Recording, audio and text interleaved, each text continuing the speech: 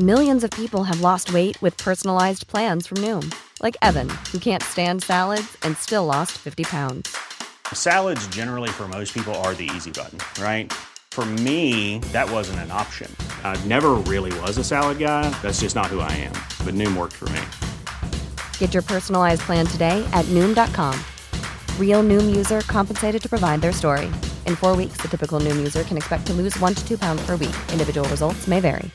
Ready to pop the question? The jewelers at BlueNile.com have got sparkle down to a science with beautiful lab-grown diamonds worthy of your most brilliant moments. Their lab-grown diamonds are independently graded and guaranteed identical to natural diamonds, and they're ready to ship to your door. Go to BlueNile.com and use promo code LISTEN to get $50 off your purchase of $500 or more. That's code LISTEN at BlueNile.com for $50 off. BlueNile.com, code LISTEN.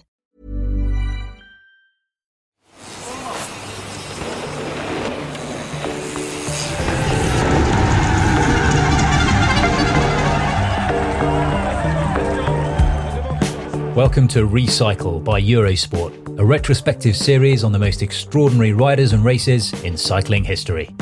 We are once again recording this episode socially isolated away from the Eurosport studios, so please forgive us if the sound quality isn't quite up to the same high standards that you're used to. Felix Lowe, however, continues to rewrite his own high standards for this series of Recycle, narrated as ever by me, Graham Wilgoss, and produced by Pete Burton. Last time out, we were in the saddle with Frank van den Broeke for what would turn out to be the pinnacle of the Belgian's troubled career. A performance of power and panache that delivered his 1999 Liège-Bastogne-Liège victory. In this episode, we take on our first Grand Tour of the season and the 1967 Giro d'Italia. That year's race saw the first of 6 ascents of Mount Etna in Giro history, won by Italy's Franco Bertozzi, a rider known as Crazy Heart. Bertozzi would later morph into a fast finisher and amass more than 170 wins, all achieved despite a cardiac arrhythmia that, today, would have ended his career before it even got started. Few riders become King of the Mountains in only their second Giro d'Italia. Fewer go on to win the Climbers classification 3 times on the bounce. And fewer still cap this with the Sprinters jersey in their second Tour de France. Franco Bertozzi achieved all of that, and then some. In 17 years as a pro, the Tuscan won a total of 171 races, including 21 stages of the Giro, 2 Giro di Lombardia crowns and 3 national championships, as well as GC wins in Tirreno Adriatico, the Volta Catalunya and the Tour de Suisse. Not to mention his coming agonisingly close to the 1972 World Championship title. And he achieved all this despite having to stop regularly on the side of the road to regulate his heartbeat. The 5th stage of the 2020 Giro d'Italia was scheduled to revisit the Sicilian volcano where Bertozzi, with trademark opportunism, took his 8th Giro stage on what was the race's inaugural foray up Mount Etna. 53 years after Bertozzi kicked clear to win Stage 7 of the 1967 Giro, the first high-altitude finish of the 2020 edition was meant to return to the black lava slopes of Etna via a new, unprecedented route to the finish. It still might, and that is as good a reason as any to look back at the career of the first victor on Europe's highest active volcano.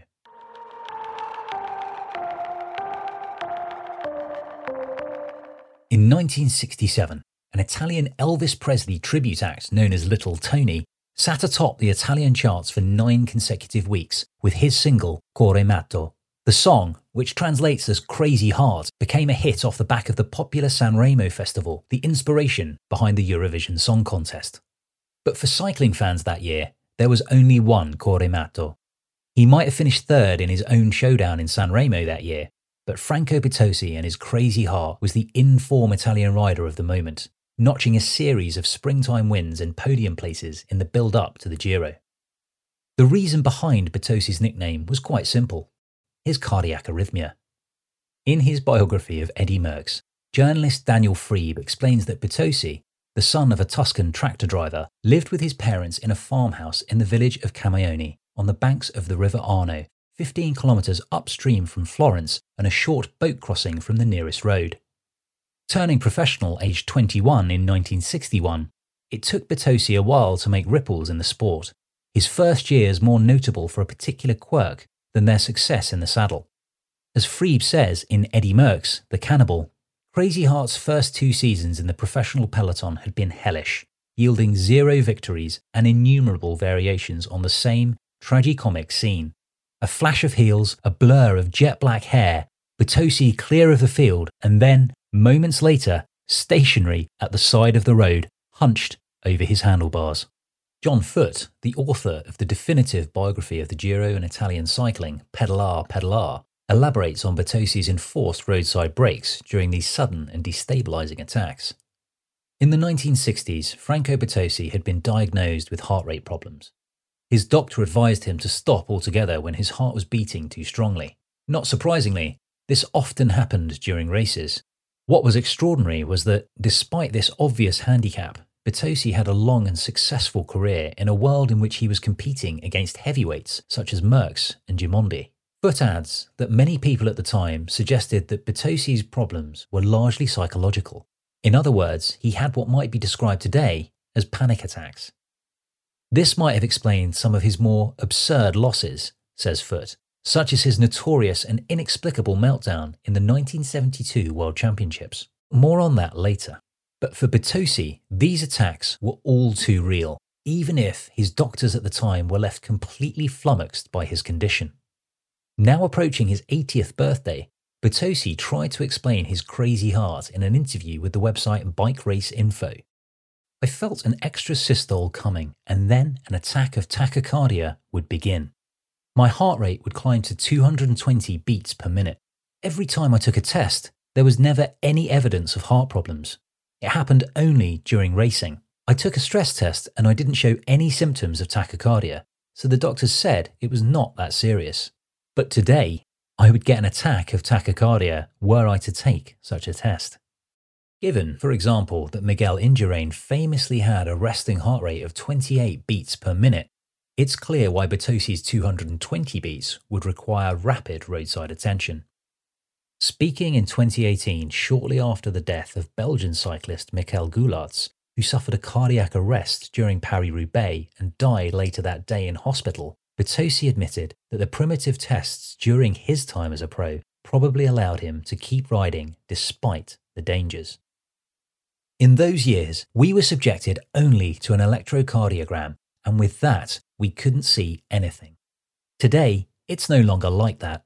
With periodic exams and 24-hour tests, you can see everything, and a cyclist with a problem similar to mine would not be allowed to compete at all. Nicolas Portal, the former Team Sky and Ineos director sportif, missed the entire 2009 season because of cardiac arrhythmia. In a tragedy that shook the sport this spring, Portal died suddenly from a heart attack aged 40 at his home in Andorra, a stark reminder of the potential severity of the condition. Although Bertozzi's condition was a severe handicap, it did not stop him from not only being competitive, but winning a great deal during his long career. Freeb retells one incident in the 1966 Coppa Agostini, when Bertozzi had ridden rings around the likes of Merckx and Felice Gimondi, but was forced by his palpitations to stop no fewer than 10 times, and yet he nearly beat them both. And while the nickname that stuck was Crazy Heart, Bertozzi was also known as Felena or Moth because of the smooth, light way he would win his races, his supple riding style giving the impression that he was floating. When he finally broke his duck as a professional, the floodgates opened. Consigning those barren years firmly to the past, Bertozzi won Stage 3 of the 1964 Giro, then added 3 more wins on his way to finishing 10th on GC and snaring the first of his 3 successive King of the Mountains titles. Going into the 50th edition of the Corsa Rossa in 1967, Bertozzi, despite finishing in the top 10 in the previous 3 editions, was not named among the favourites. This was a continual source of disagreement between the 27-year-old and his Filotex director sportif Barto Iozzi, who felt his leader should focus on the general classification. Bertozzi, however, was a free spirit who wanted to live for the day and target stage wins. The favourites for the Maglia Rossa that year included defending champion Gianni Motta, the 1965 winner Vittorio Adorni, and the 1964 Tour de France winner Gimondi. The non-Italian threat came from the supreme yet fading force of the French superstar Jacques Anquetil, a winner in all 3 Grand Tours, including his record 5 Tour de France victories. There was also a new kid on the block, a spunky Belgian by the name Eddy Merckx. Merckx had beaten Motta, Bertozzi and Gimondi to land his second Milano-San Remo title 2 months earlier and was chomping at the bit as he made his Grand Tour debut in the Giro. Having added Gent-Wevelgem and the Flèche Wallonne to his palmarès that spring, Merckx, in the mythical black and white checked kit of Peugeot, was the dark horse for a maiden Giro that would see him notch 2 wins en route to Milan. Bertozzi, already a 3-time King of the Mountains, was a big name in households all over Italy. He was most notable for his winning break of 155 kilometres in the evocative Cuneo to Pinerolo stage in 1964, and for his performance in 1966 when he rode over numerous summits in the Dolomites in pole position before being caught by Gimondi with just a few kilometres remaining. It was another day his crazy heart apparently skipped a beat.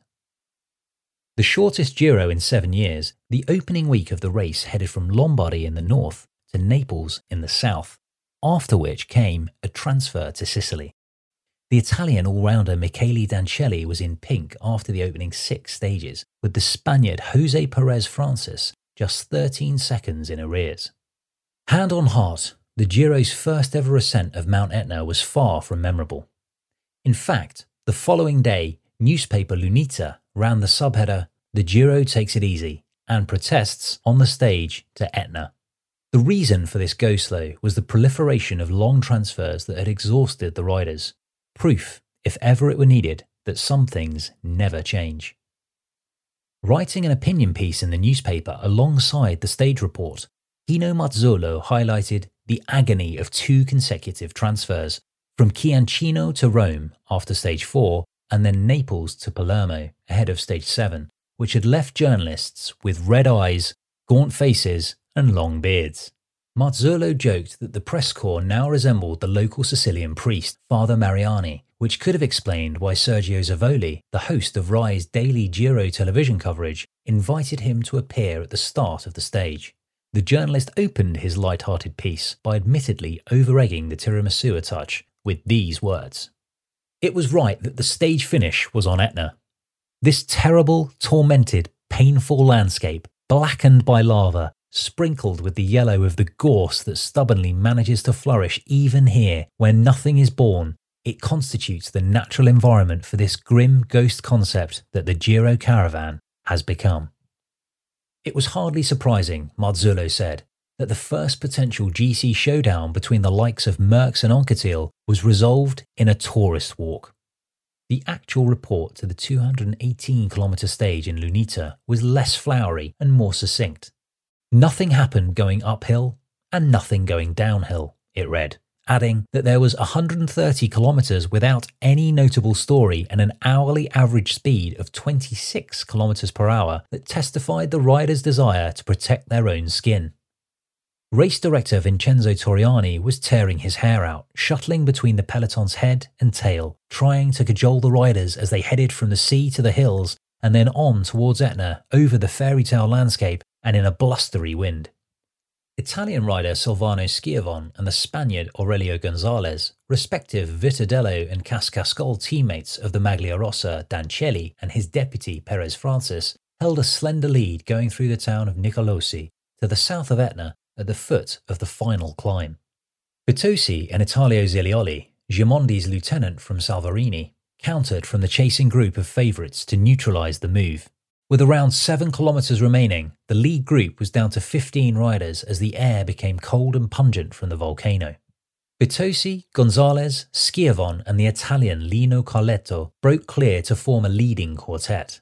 The champions don't respond and let it go, read the report in the atmospheric present tense. In a way, they go on strike, and so the 4 escapees gain a small advantage, a sufficient advantage to contest the stage win. And at 1,881 metres, it's Bertozzi who gets the better of Gonzalez with a burst of pace. Schiavon took third and Carletto fourth before the main favourites were led over the line 26 seconds later by Motta, Merckx and Gimondi. Anquetil came home a further 20 seconds back, but the big loser of the day was his compatriot Lucien Aimar, winner of the 1966 Tour de France, who conceded considerably more time than his big teammate. Dancelli retained the Maglia Rosa, while, in trademark fashion, Bertozzi, up to 5th place at 1 minute and 5 seconds, enjoyed his moment of glory while downplaying his form, claiming he was not in good health. The report in L'Unità concluded with this frank summary. In essence, an insignificant, disappointing day. So, what happened next?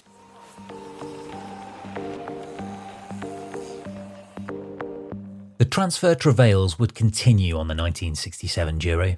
After journalists travelled from Palermo to Catania ahead of the 7th stage, Marzullo continued his grumbling before the prospect of what was to come. A beautiful landscape, of course, but the caravan is going to sleep at 2 o'clock with the prospect of moving from Catania to Messina, and tomorrow morning at dawn from Messina to Reggio Calabria. Once back on the mainland, the Spaniard Perez Francis took over the race lead for 8 days, during which time Merckx won 2 stages. After the 45-kilometre time trial, Anquetil, who is known as Monsieur Chrono because of his time trialling ability, took over the Maglia Rosa for 1 day before conceding it to Schiavon in the Dolomites. Anquetil was back in pink after Adorni won stage 20 in Trento, only to lose the race lead on the penultimate day to Gimondi, who survived the final day's split stage to win the first of his 3 Giro crowns. The Italian's winning margin over compatriot Franco Balmamion was a comfortable 3 minutes and 36 seconds in Milan. I've been trying to pick the bones out of the 1967 race for 15 years, says Italian cycling specialist Herbie Sykes. I've spoken to Balmamion at length on any number of occasions. Motta, Adorni, Zilioli and many others. Among the living, the only ones I haven't spoken to are Aimar and Perez Francis, but that's probably just as well, because the more I find out, the less I understand it. It's an absolute mystery. Having been 2 days away from a 3rd Giro win, Anquetil had to settle for 3rd place in Milan, trailing Gimondi by the same deficit as Balmamion. Last place on the podium, astonishingly, tied the Frenchman's worst position in all of his Grand Tours, besides the 3 he didn't complete. It would be his last major stage race before his retirement. That autumn, Anquetil beat Roger Riviere's hour record, which had stood for 11 years by 150 metres. But because he refused to submit to a drugs test, the ride was never certified by the UCI.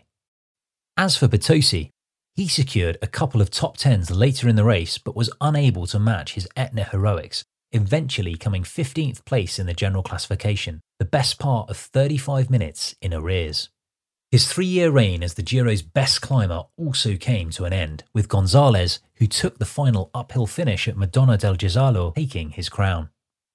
Bertozzi's season continued strongly, however, with the Tuscan all-rounder beating the Giro champion Gimondi to glory in the Giro di Lombardia in the last significant race of the year. Looking at Bertozzi's achievements through the prism of the cannibal, Friebe writes in his biography of Merckx, for Bertozzi, 1967 started so well that there was talk of potential Campionissimo status. But after his victory on Etna, the Dolomites and Alps cut him down to size, just as they had Merckx in his debut Grand Tour. After demonstrating his versatility by winning in the Apennines at Blockhaus, and then in a sprint ahead of compatriot Willy Planckaert, 22-year-old Merckx felt the pinch in the final week, dropping to 9th place overall. After the race, Bruno Raschi, the godfather of Italian sports journalism, reviewed the main protagonists in La Gazzetta. On Merckx, his summary was deliciously wide of the mark. He has shown his limitations in the mountains. The young Belgian will never win a major stage race. Friebe reports how this comment made Bertozzi choke on his breakfast cafe in Cornetti. I couldn't believe it when I read that, what Raschi said about him not winning the Tour. I mean, based on what I'd seen, it was obvious what the kid could do. The kid returned the next year to win the Giro, his first of 5 triumphs, matching his record in the Tour de France. Merckx added a single Vuelta title along the way, as well as multiple monuments, 3 world titles and another 200-odd career wins. As Freeb quips, Crazy Heart Bertozzi had not missed a beat. While Bertozzi's own wins were not as prestigious, they were almost as plentiful. Having made his name as a climber, Bertozzi morphed into a fast finisher as well as a breakaway specialist renowned for his late flyers, winning the points jersey in the Giro for successive years in 1969 and 1970 after becoming the first Italian to don the red, as it was that year, sprinter's jersey in Paris in 1968. Starting in 1968, I changed my tactic and started specialising in flying away in the final kilometre, Bertozzi told Bike Race Info. This was necessary when I was in a group with many sprinters and I needed to forestall them, taking off suddenly. This worked for some time, but then, in the final years of my career, I didn't have the legs to do it anymore.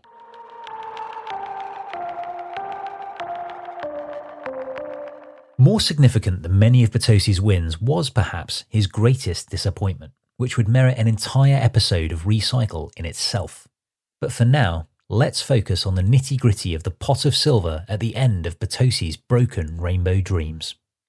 5 years after his victory on Etna, Bertozzi headed to the World Championships in Gap with high hopes after just missing out on the podium in 1968 to Michele Dancelli.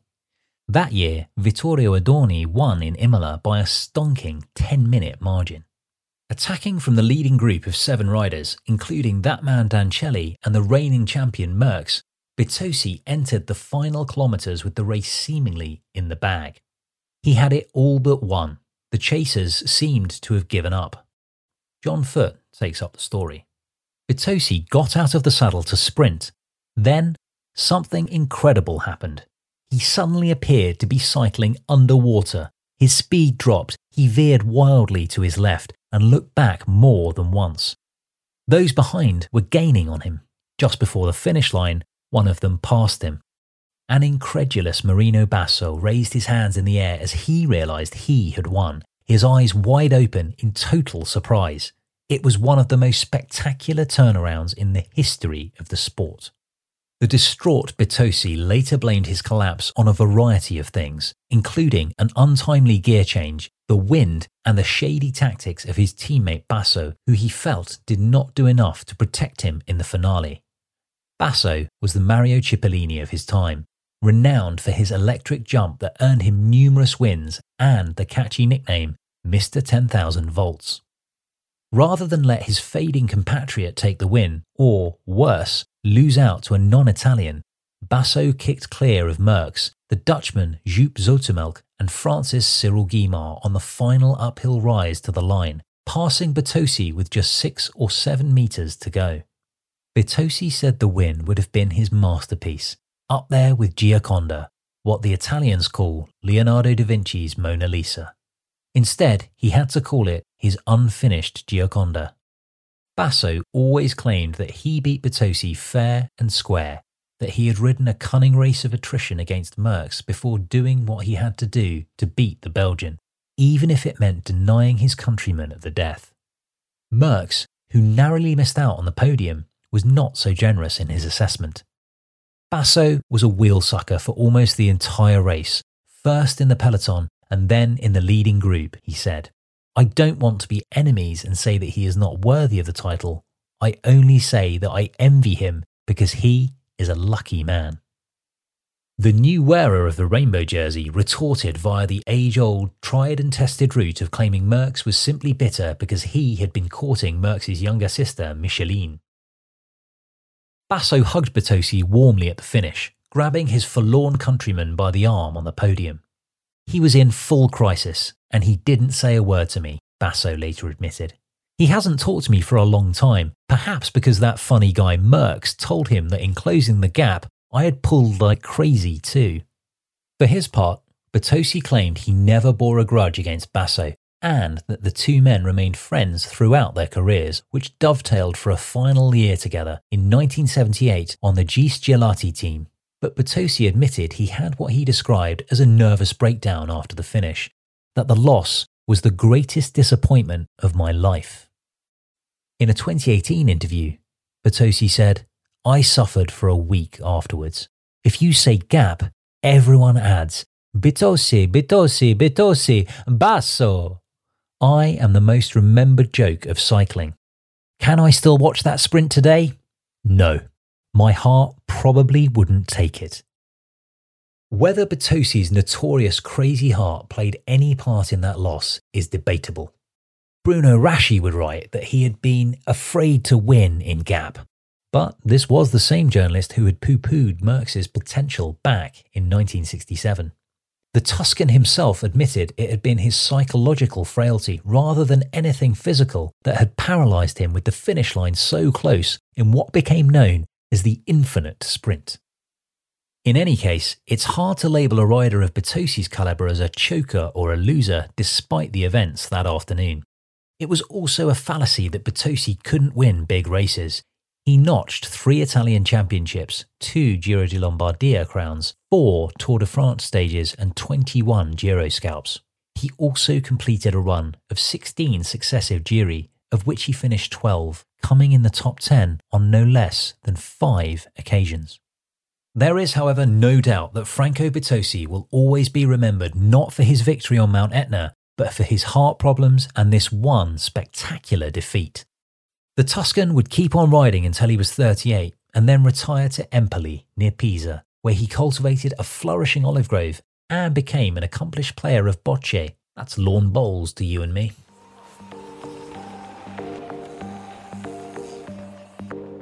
"22 years after Bitosi took the Giro's inaugural win on the Sicilian volcano, Portugal's Acácio da Silva won atop Etna in stage 2 of the 1989 race. But just as in 1967, the big race favourites kept their powder dry, with eventual winner Laurent Fignon content to take 6th place in the same time as da Silva. In 2011, Alberto Contador won on Etna to propel himself into the Maglia Rosa, which he would hold for the next 12 stages all the way to the finish. The Spaniard's belated sanction for his clenbuterol violation from the previous year's Tour de France, however, saw his name struck from the record books and the Stage 9 win gifted instead to the Colombian Jose Ruano. Slovenia's Jan Polanc soloed to glory in Stage 4 of the 2017 Giro when the race used the more severe western approach to the Refugio Sapienza from Padara. A year later, on the traditional southern approach, fans witnessed a memorable Mitchelton Scott 1-2 as Colombian Esteban Chavez took the stage spoils ahead of teammate Simon Yates. In coming second, the Briton took the Maglia Rosa that he would keep until his unforgettable collapse on stage 19. That was the day compatriot Chris Froome wrote himself into the record books with his famous long-distance attack on the Col della Finestra, a move masterminded by his late director sportif, Nico Portal. 53 years after Bitosi's opportunistic win on Etna, the 103rd edition of the Giro was due to return to the volcano for a 6th and unprecedented ascent in the race's history. This time via the northern side of the crater via Lingua Glossa. The 18.2 kilometre climb comes in at an average of 6.8%, but hits double figures consistently in the final 3 kilometres among the black ashen slopes of the active volcano. The coronavirus crisis put paid to the Giro running as usual in May. Fans will have to wait a little longer to discover who will be the next winner on Etna, where a little piece of Franco Bitosi's crazy heart will always belong.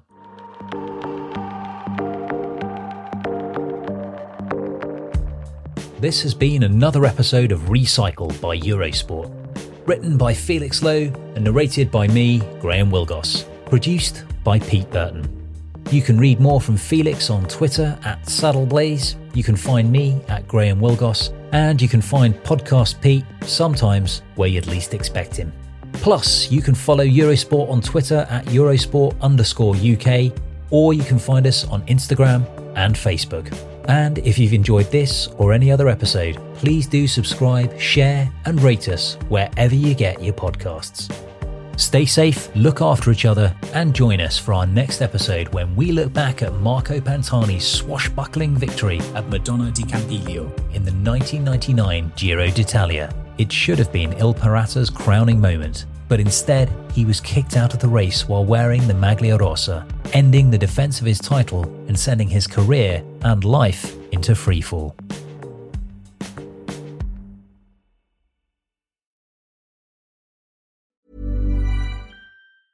Hi, I'm Daniel, founder of Pretty Litter. Did you know cats tend to hide symptoms of sickness and pain? I learned this the hard way after losing my cat, Gingy. So I created Pretty Litter, a health monitoring litter that helps detect early signs of illness by changing colors, saving you money and potentially your cat's life. Pretty Litter is veterinarian developed, and it's the easiest way to keep tabs on your fur baby's health right at home. Go to prettylitter.com and use code ACAST for 20% off your first order and a free cat toy. Terms and conditions apply. See site for details.